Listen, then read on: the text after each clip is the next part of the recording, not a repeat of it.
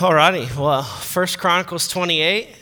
Why don't you turn there? And I'm just so thankful, church. I know that, he gets to have the fun job of coming up here and giving gifts, but I know, and I really mean this, Pastor Tyler couldn't do stuff like this if he didn't know you were a generous church. And it really means a lot to us. I'm not an emotional person typically, but when it comes too much. And so I get a little too emotional. And so I'm trying to just stay focused on the message, all right? First Chronicles 28. I've titled the message tonight, Your Greatest Investment. And it's not talking about me, although and you'll get to the end of the message, you'll kind of figure out that it kind of means me and others. I want to talk about one of the greatest investments in history. In 1994, there's this guy with a crazy business plan. And he met with 60 family members, friends, and potential investors.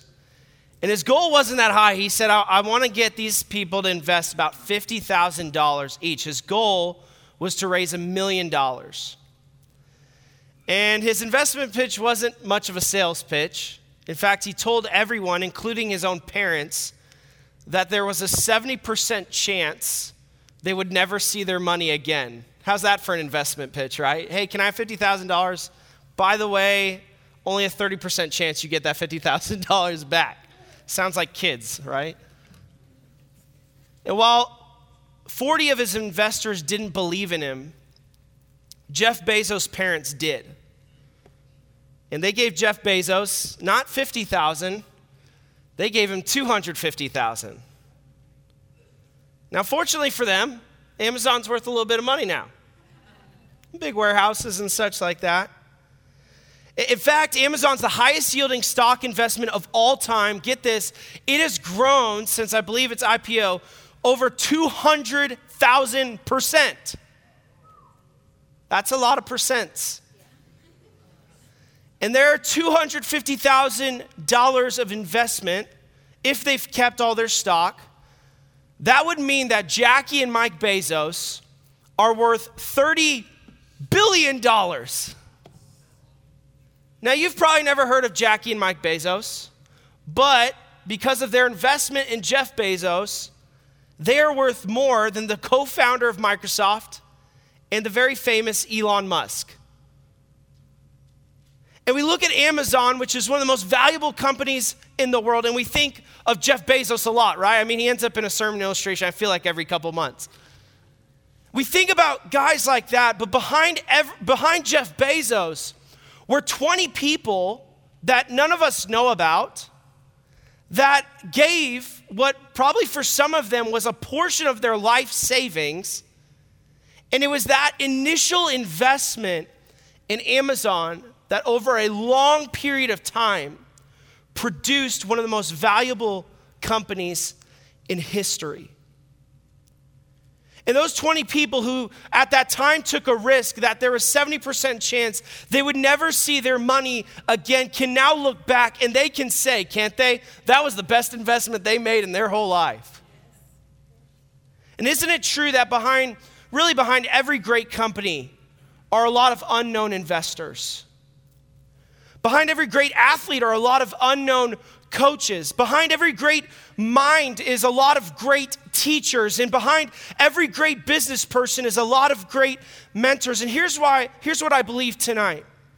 That every monumental achievement stands on the shoulders of a sacrificial investment. Every great thing that has been achieved in mankind's history has behind the scenes a sacrificial investment, not just made by the face of that achievement, not just made by the Jeff Bezos of the world, but some people who are behind the scenes, who are unknown, who sacrificed and invested in somebody else. But I think you'd agree with me, right, church, that there are investments even more valuable than Amazon stock.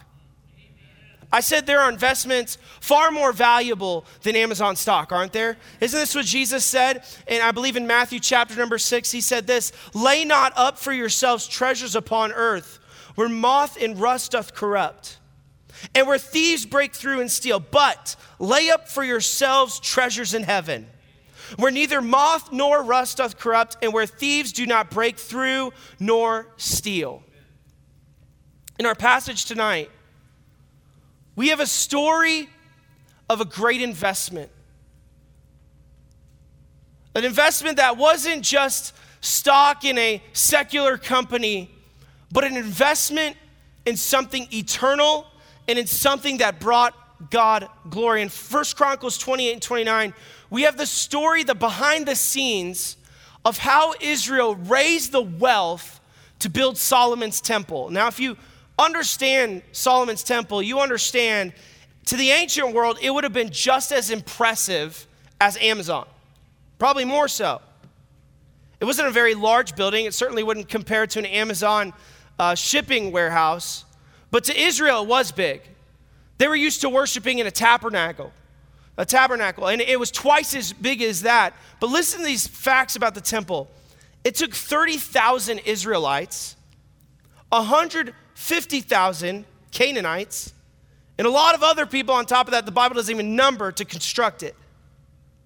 The amount of gold, silver, and precious metals is mind-blowing. They put in, a lot of people estimate, 8 million pounds of gold. That's a lot of gold.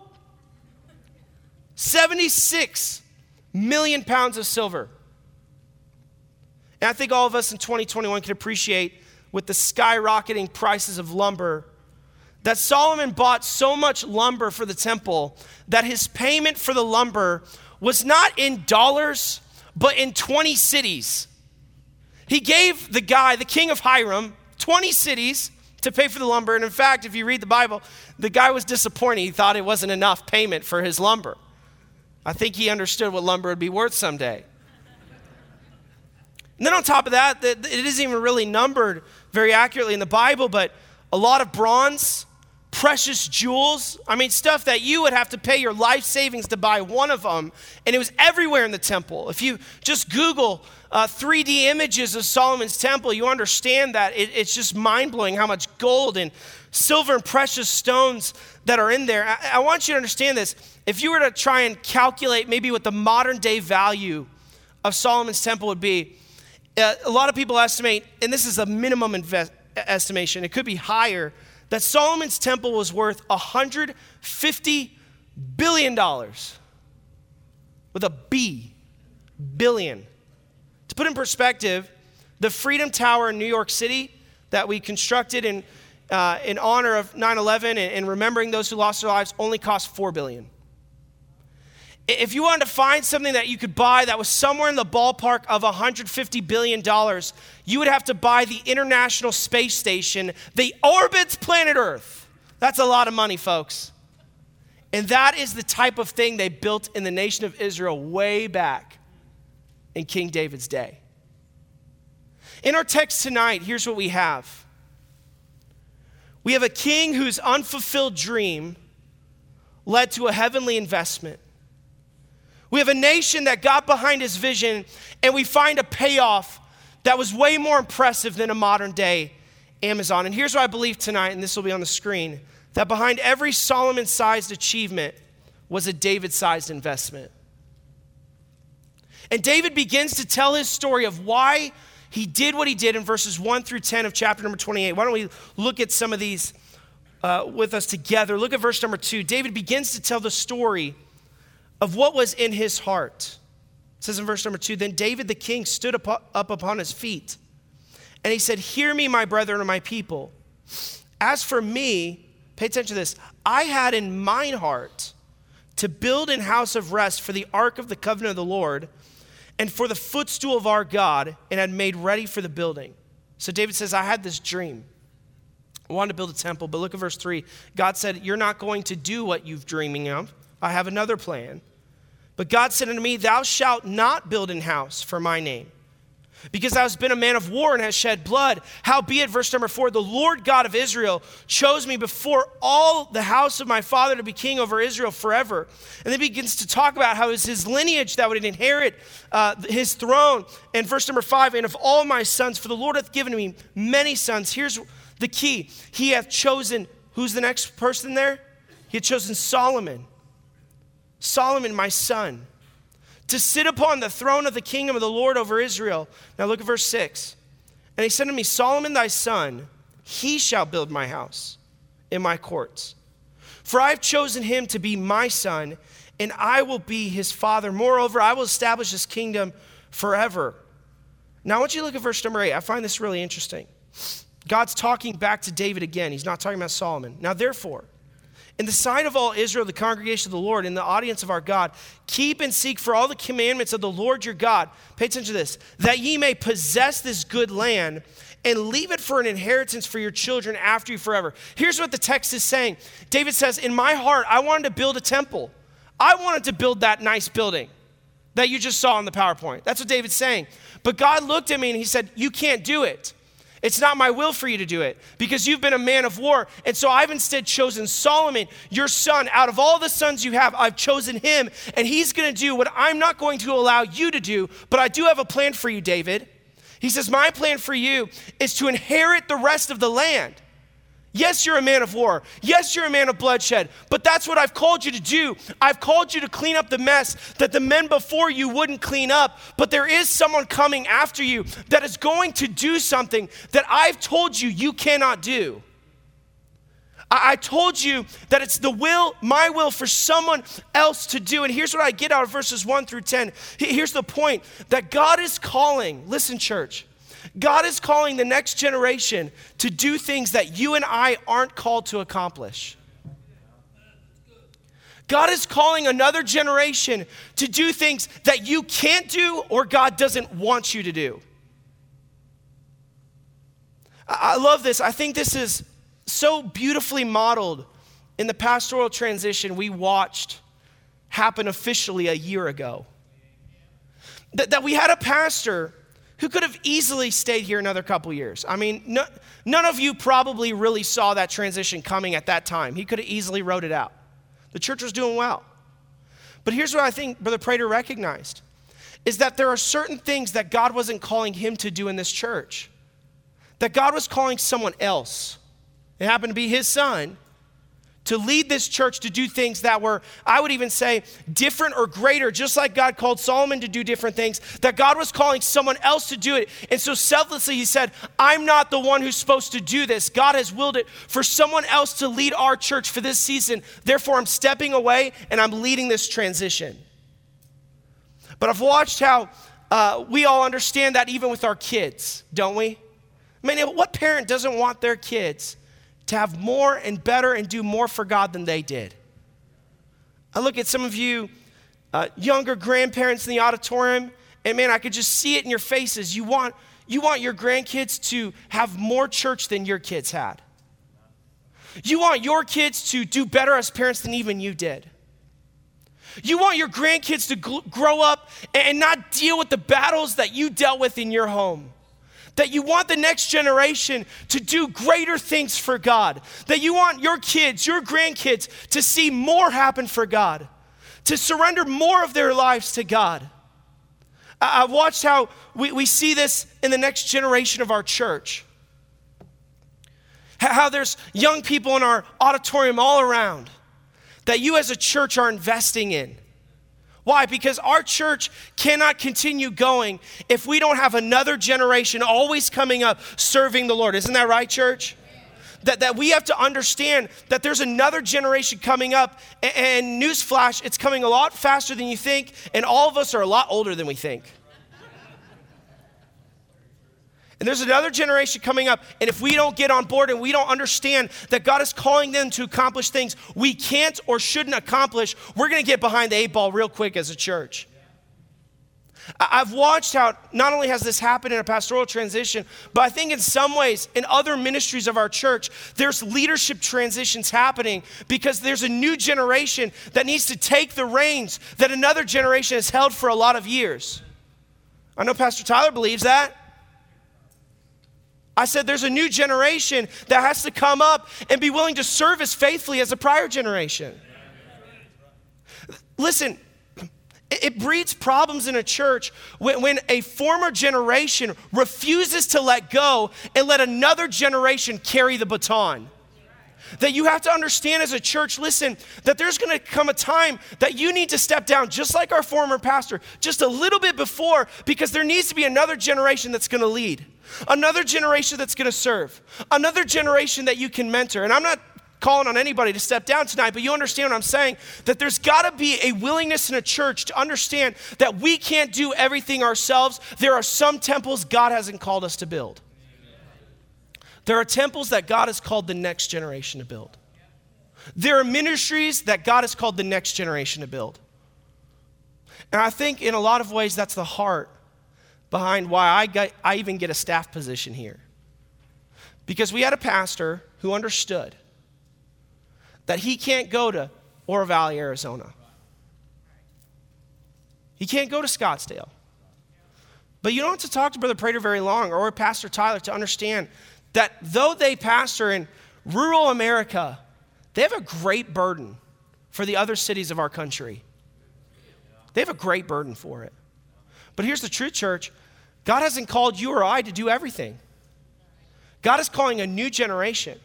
God is calling other people to do things that you and I either can't do or shouldn't do.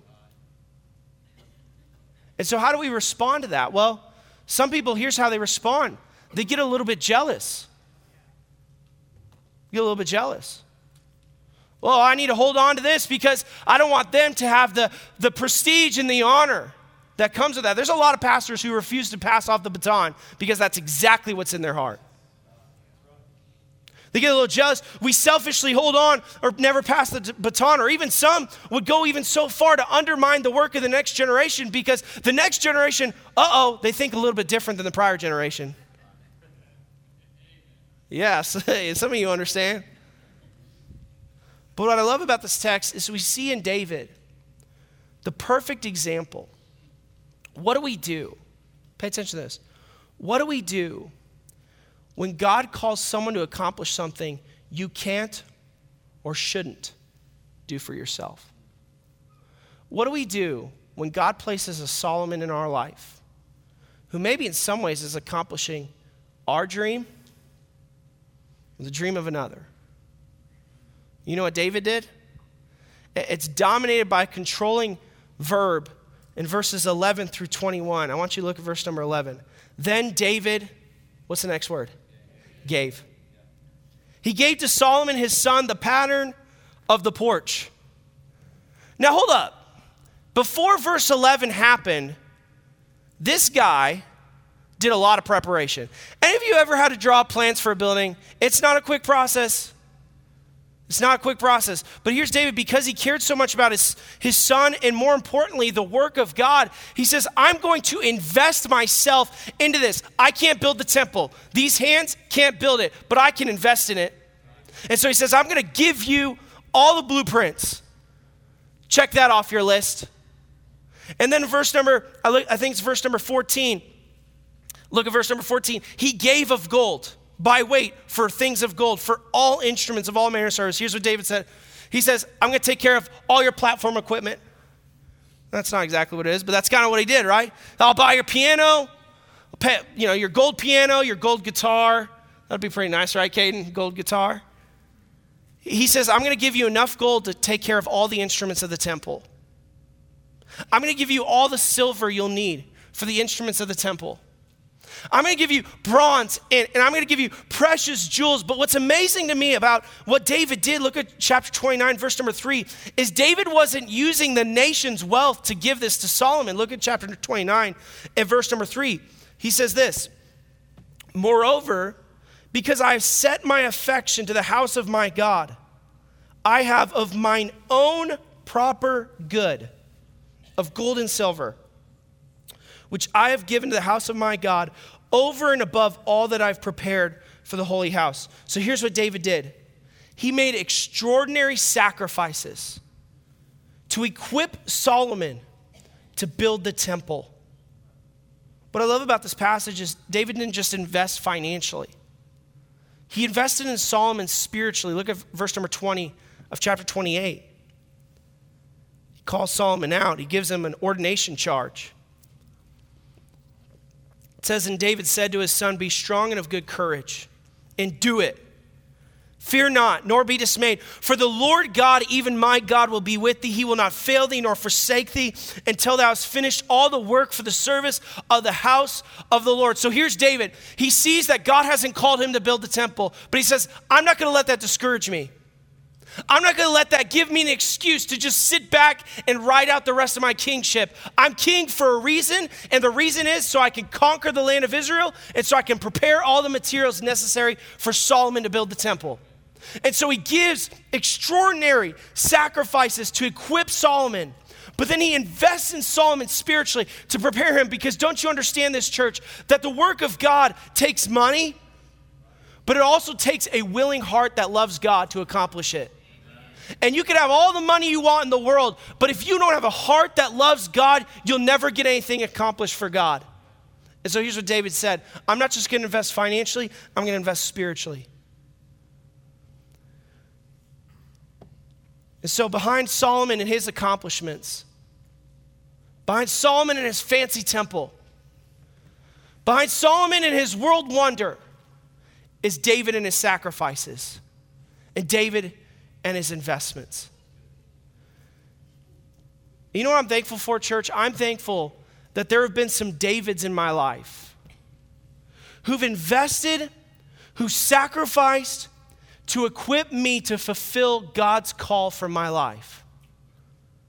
I love that we've gotten to share this week with our family, because I could talk about our pastors, but I'd be remiss if I don't talk about my mom and my dad and my in-laws who've taken me in as if I was their son, who've equipped me. But I'm so thankful that even as Shelby and I launch out of our homes, that we came to Fellowship Baptist Church as a really young couple that didn't know hardly anything about the ministry. And I didn't just get one David, I got two. I had Pastor Prater, who poured into my life. And he may not know how to eat a steak, or he may like extra burnt pepperoni pizza. There's a lot of things about Pastor Prater I refuse to model in my life. A lot. Oh man, so many.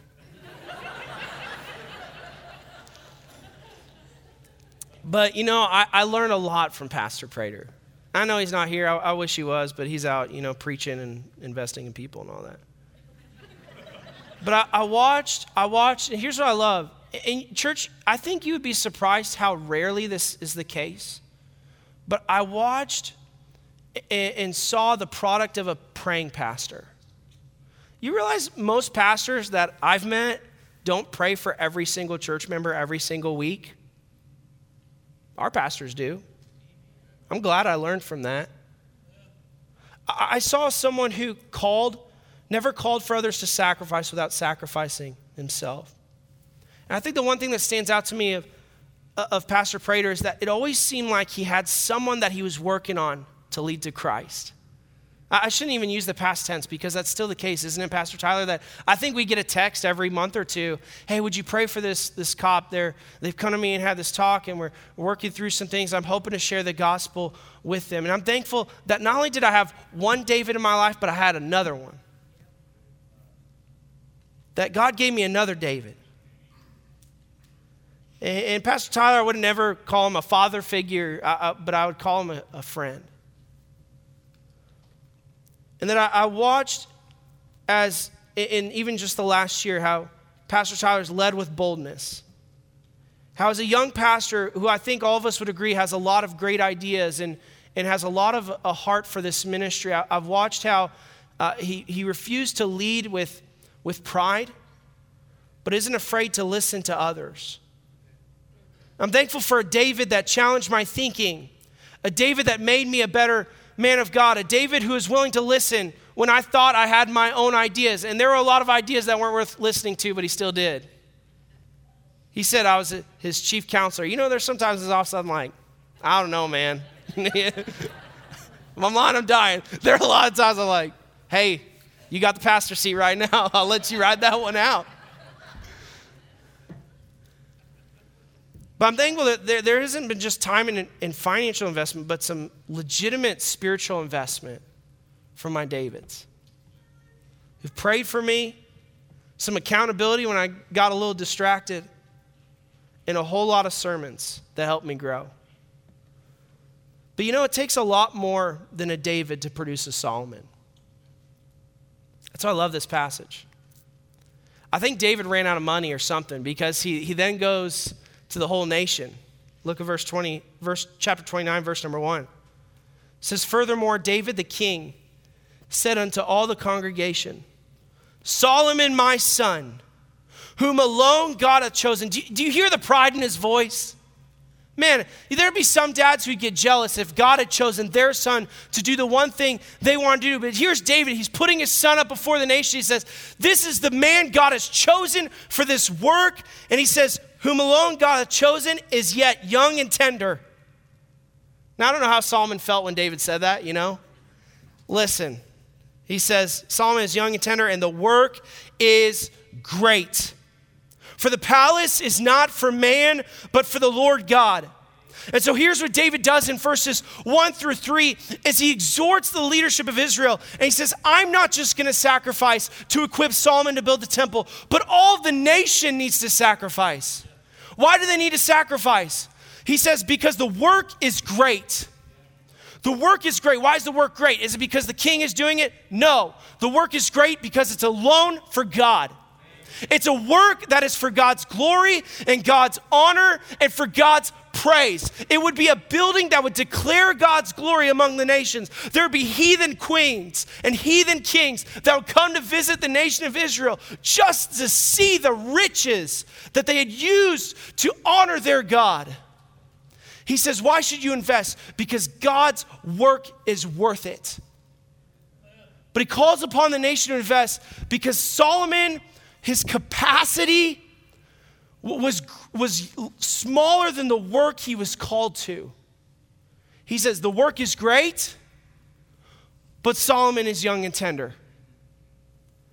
The work is big, but Solomon is a little bit young, and as Midwesterners like to say, wet behind the ears.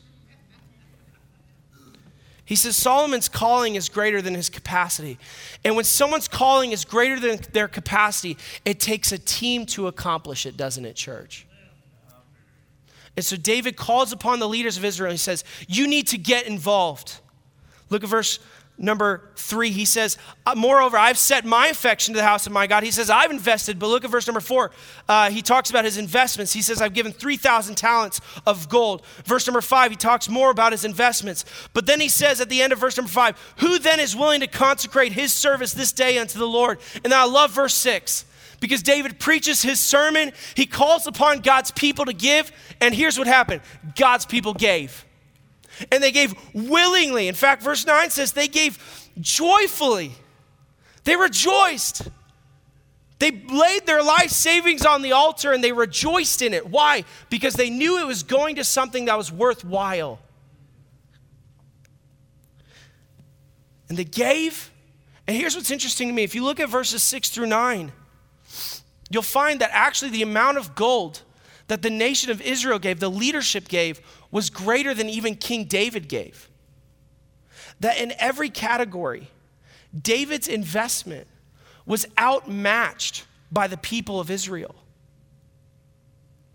And it took everybody working together to equip Solomon to accomplish God's call on his life. And here's the idea that I feel like stands out in the text. Why would David call on these people to give so sacrificially? Here's why. Because the greatest investment you can make, church, is to equip someone else to accomplish God's will for their life. The greatest investment you can make. And I'm thankful that I look out on a church that I've gotten to spend 5.5 years with, a little bit over that. And I can honestly say this, that whether or not you understand it, whether or not you realize the ways you did it, you church, not the Davids, you have spent 5.5 years equipping us to accomplish God's call for our life.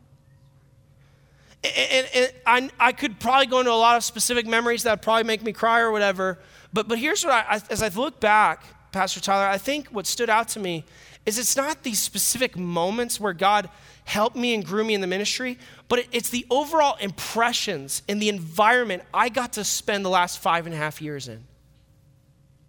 That it's not, these one-off talks that stick out in my mind, but it's that I look at a church, and here's the ways that I see how you've equipped our family. I'm thankful that when we came here 5.5 years ago, and we were not well adjusted to Western Kansas, that listen, this is so important. You never made us feel like we had to prove ourselves. You realize that's not always the case in a lot of churches? That sometimes you have to walk into a building and you feel like you've got to not be who you are for people to love you. And I've never once felt that at Fellowship Baptist Church in Liberal, Kansas. You invested in us by letting us lead you in different ministry capacities, even though I know for a fact some of you thought, I have no idea what this kid is doing.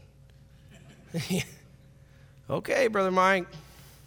Yes, sir. You invested in me by encouraging me as I developed in my preaching. I can remember it was a few years ago when I think one of the things that really confirmed that I wanted to pastor, and as much as I love serving here, is when I got to preach that series on how giants fall. And you all were so kind and gracious, and you were like looking forward to the next. It was a 4-week Wednesday night series, and you're like, oh, I can't wait for the next one, and sharing quotes on Facebook. Listen, I know you probably did that because the Word of God genuinely helped you, but listen, here's what that did. That equipped me. That encouraged me to follow God's call for my life. And I know that's not why you did that, but that's what it did. That's what it produced in my life. You invested in me, and this is really important. You invested in me by letting me fail in a safe environment. I think like my time here at Fellowship in a lot of ways is like, when you're teaching your kid how to ride a bike, you put on training wheels. Because it's a lot easier for someone to learn a new skill in a safe environment, isn't it? They're learning how to pedal. And Natalie's on a little bike now with training wheels. And Natalie, she just gets scared easily by anything. And so that she needs that safe environment to grow. And it would be a lot harder, honestly. It'd be a lot harder to grow in the ministry if I was constantly worried that someone would leave the church if I did something little wrong. And I'm just grateful, church, and I hope you never lose this, that this is a gracious church. That you understand that I'm not perfect, Pastor Tyler ain't perfect, Miss Jenny ain't perfect, and we make mistakes. But it's not worth leaving a church over little mistakes. I'm thankful for that. That's how you've equipped me. And I'm going to go into a ministry, and I'm going to be the pastor, and there might be people who would leave the church because I do something dumb, but I'm glad for 5.5 years I've learned how to not do dumb things in an environment where I wasn't going to scare people out of church. You've invested in me. I'm thankful for First Steps. And I know he talked about how First Steps is added to our church and been a blessing to our church. I'm so grateful for that. And I've told everybody who's asked me about First Steps, it has nothing to do with Mike Collins. It has everything to do with just being intentional about helping people find and follow Jesus and just being clear and proactive and addressing questions and not expecting someone to join the church over a 1-hour lunch. But you've invested in me because I've even had several of you come up and talk to me this last week about your time in First Steps.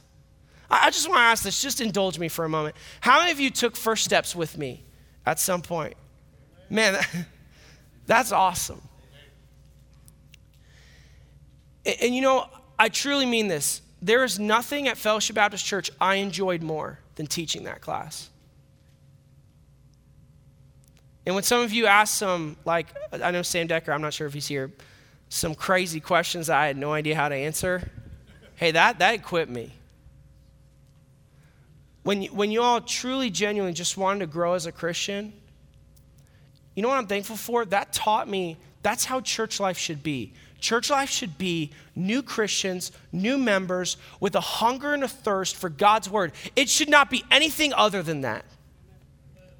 And listen, church, I think you underestimate sometimes how healthy of an environment this church is. It's not a perfect church, But I've been to enough churches to know that this is a very healthy place to be. And here's how that helps me, because when I go out into another ministry, I now have in my mind what a healthy church looks like. What does it look like to be in a church that reaches people? I've never been in a church that reaches people like this place reaches people.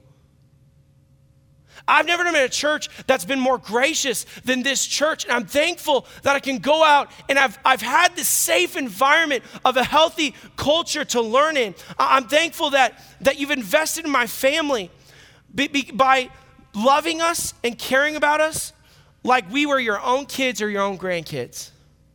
You know, my family lives 12, 14 hours away. You know how hard that's been at times? But you know what Shelby and I look back on so many times is that we miss our family deeply. We love our family. In fact, if you would have asked me 3 years ago where I was planning church, it would probably be closer to my family. But what has made this 5.5 years, honestly, not that burdensome is I look out at this auditorium and I see a lot of people who've been like an aunt and uncle in my life. I see Brother Kay, who my kids call Papa. And she's not here tonight, but we have a Grammy Katie. You've equipped our family. And listen, we've got other staff families who are far away from their family. Church, don't underestimate how valuable that is. That is a part of how people can stay here and have longevity in the ministry, is if you are willing to get outside of yourself and love people like they're your own kids. You say, well, my kids or my grandkids aren't here. I wish they were here. You've got a lot in this church to pick from. There's a whole lot of kids to love on and invest in and care about and give big hugs to. Man, there's so many of those opportunities. I'm so thankful, church, that you loved our kids like they were your own grandkids. I'm thankful that you held our family up during seasons of trials and weariness. I'm thankful that you financially gave to missions so that we have not just have a support check that's going to take us to this next ministry who couldn't support us full time, but we had a savings account that you've invested in through your missions giving for a long, long time that has been built up that can be used for the work of the ministry there. That's not normal, but it's possible because you gave and you invested and you realized that investment was worth making because you were equipping someone else to accomplish God's call on their life. But pay attention to this, church. God's work is too great for you to stop. And I'm not just talking about ministry interns, although I look forward to the day that this church gets to have another ministry intern to love on like you've loved our family. But there's a lot of Solomons running around this church. And they aren't just knee high. Some of them are in their 20s and 30s. You know, the Bible talks about older women mentoring young women. It's not talking about 10-year-old women. It's talking about women, adults. I thought about this. Shelby was singing that song. I assume it's because the thralls have been practicing that song for a couple weeks. That Tyree over here is singing every single lyric. I think he knew the song better than I did. You know, that type of thing, Brother Daniel, that's investing in an eternal work. Man, there are a lot of people in this auditorium who, listen, church, you have the opportunity to prepare them for God's best for their life. And here's, I think, one of the ways that this church does that, and I've said this to Pastor Tyler. I really believe that maybe in the next 20 years, that this church is going to be an amazing place to train and send out pastors. Because here's what I told Pastor Tyler, that this church is a safe place and a healthy place for someone to know what a church should look like, to know what Bible preaching should be like, to know what loving, God-honoring church people should do and how they should act. And listen, church, there is perhaps no greater way you can contribute to the work of the Lord than just providing this environment for people to be called to ministry, even among our own ranks, or for God to bring families to serve on staff here who we may not get to keep forever. I hesitate saying that. I think Pastor Tyler might be worried a little bit on the inside if I say that. But God may not allow you to keep all these families. And listen, that's not a bad thing. it is not a bad thing for you as a church to send out another Solomon and another one. And they may not plant a church, but they may pastor a church, and they're helping establish another healthy flock of God somewhere else in this country or in this world. But there are also people who aren't going to go into the ministry, but they are doing what God wants them to do in their life. And you have an obligation, church, to equip them and invest in them to follow God's call in their life. There are young couples that don't need your skepticism. They need your investment. There are people who are going to serve in ministry with you that don't need you to hoard the ministry responsibilities, but need you to mentor them, to serve in the ministry with them. Because listen, you may not have a lot of time in your ministry left. We don't get a say on what our timeline is, do we? And I hope all of us would have a burden that the ministry is bigger than us, that the J-12 department is bigger than us, that our Sunday school class is bigger than us, that our connection group is bigger than us. And so here's what we do. We don't do everything on ourselves because we think we're the best and we think we deserve the credit, but that we would have a church culture of mentoring and investing in people and letting other people come alongside of us and sharing the responsibilities. Hey, listen, there are teenagers that need your investment. You know, I look back on my teenage years, which was so pivotal, I think, for me going into the ministry. That a lot of the people who encouraged me in my call were not people who was their job to invest in me. Yeah, I had a youth pastor who loved me. I had parents who loved me. But I had, probably a handful of random church members who took an interest in me that was a little bit outside the norm. Who, when they saw me not in church a lot, they would talk to me about it. Who would care about me. Listen, middle school tennis playing Mike Collins was not an impressive individual, okay? I was not. I'm still not an impressive individual, but I definitely wasn't in middle school. But there are people who loved me and cared about me, talked to me like I was an adult, encouraged me to love God and serve God, and it's because of those people in part that I'm here tonight. And I can't help but wonder if maybe there's some middle schoolers in here that you cross paths with regularly. You think, well, I'm not the youth pastor. I'm not a youth leader. No. Are you a spiritual person who loves Jesus, who wants other people to love Jesus? Maybe you should get out of your comfort zone and invest in those people. And man, I wouldn't be here if it wasn't for missions giving. At church, I just want to encourage you to keep giving to missions. Because it's not just helping people like me serve the Lord, but if it's helping people in foreign countries, like you are literally investing in 60 different Solomons who are doing the work of the Lord. Today, the gospel is preached by 60 plus families who you invested in with your missions dollars. And you know why it's worth you sacrificing whatever you sacrifice to give to missions? You know why it's worth investing? Because the greatest investment you can make is to enable someone to accomplish God's will for their life. Talked a lot about David. But when I read this passage, I think a little bit about Solomon. What's Solomon feel like? And I jotted down 2 words. Wrote the word gratitude. How could you not, if you're Solomon, look at $150 billion in resources and be just a little bit thankful? And when I reflect on what you've done for us, church, I know this is obvious, but I'm incredibly thankful. I'm incredibly thankful. And I think in some ways I won't fully understand how much you've given to us until we leave. How special you are to us until we leave. I know to a degree, but I think I'll know better when we leave. But I wonder if there's some people in your life that have invested in you, and because of maybe a lot of years, or because they're not a perfect person, and you maybe get focused on some micro flaws in their life, that you've not had a spirit of gratitude to the people that God has used to invest in your life. I think Solomon felt a lot of gratitude. You know what I think Solomon felt?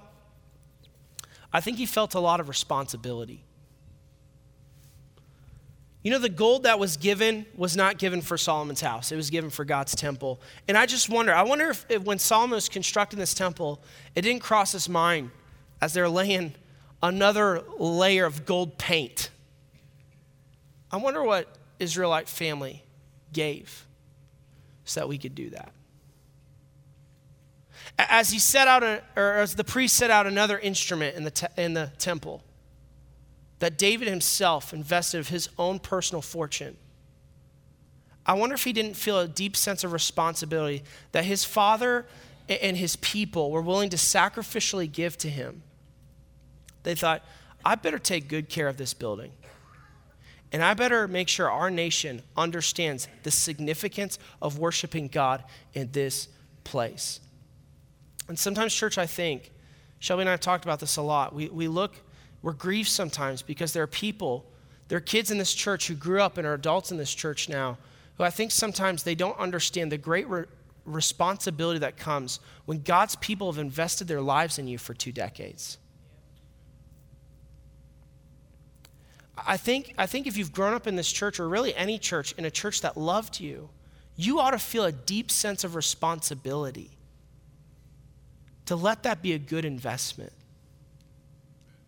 You can read the 1 Timothy and 2 Timothy. That's exactly the idea Paul conveyed to Timothy. Actually, when he references ordination, that he says that one of the reasons when he really wants to drive a point home, that he refers to the laying on of hands so as to signify to Timothy, hey, listen, it's not just me saying this, but there are men who've laid hands on you and prayed for you that have invested in your life. You better not mess it up. You better love God and serve God, because there's a lot of people who sacrificially invested in you so that you can love God and serve God. Listen, we have a great responsibility, church, to be an investment that is worth making. Every head bowed and every eye closed. I want to ask you just a few questions.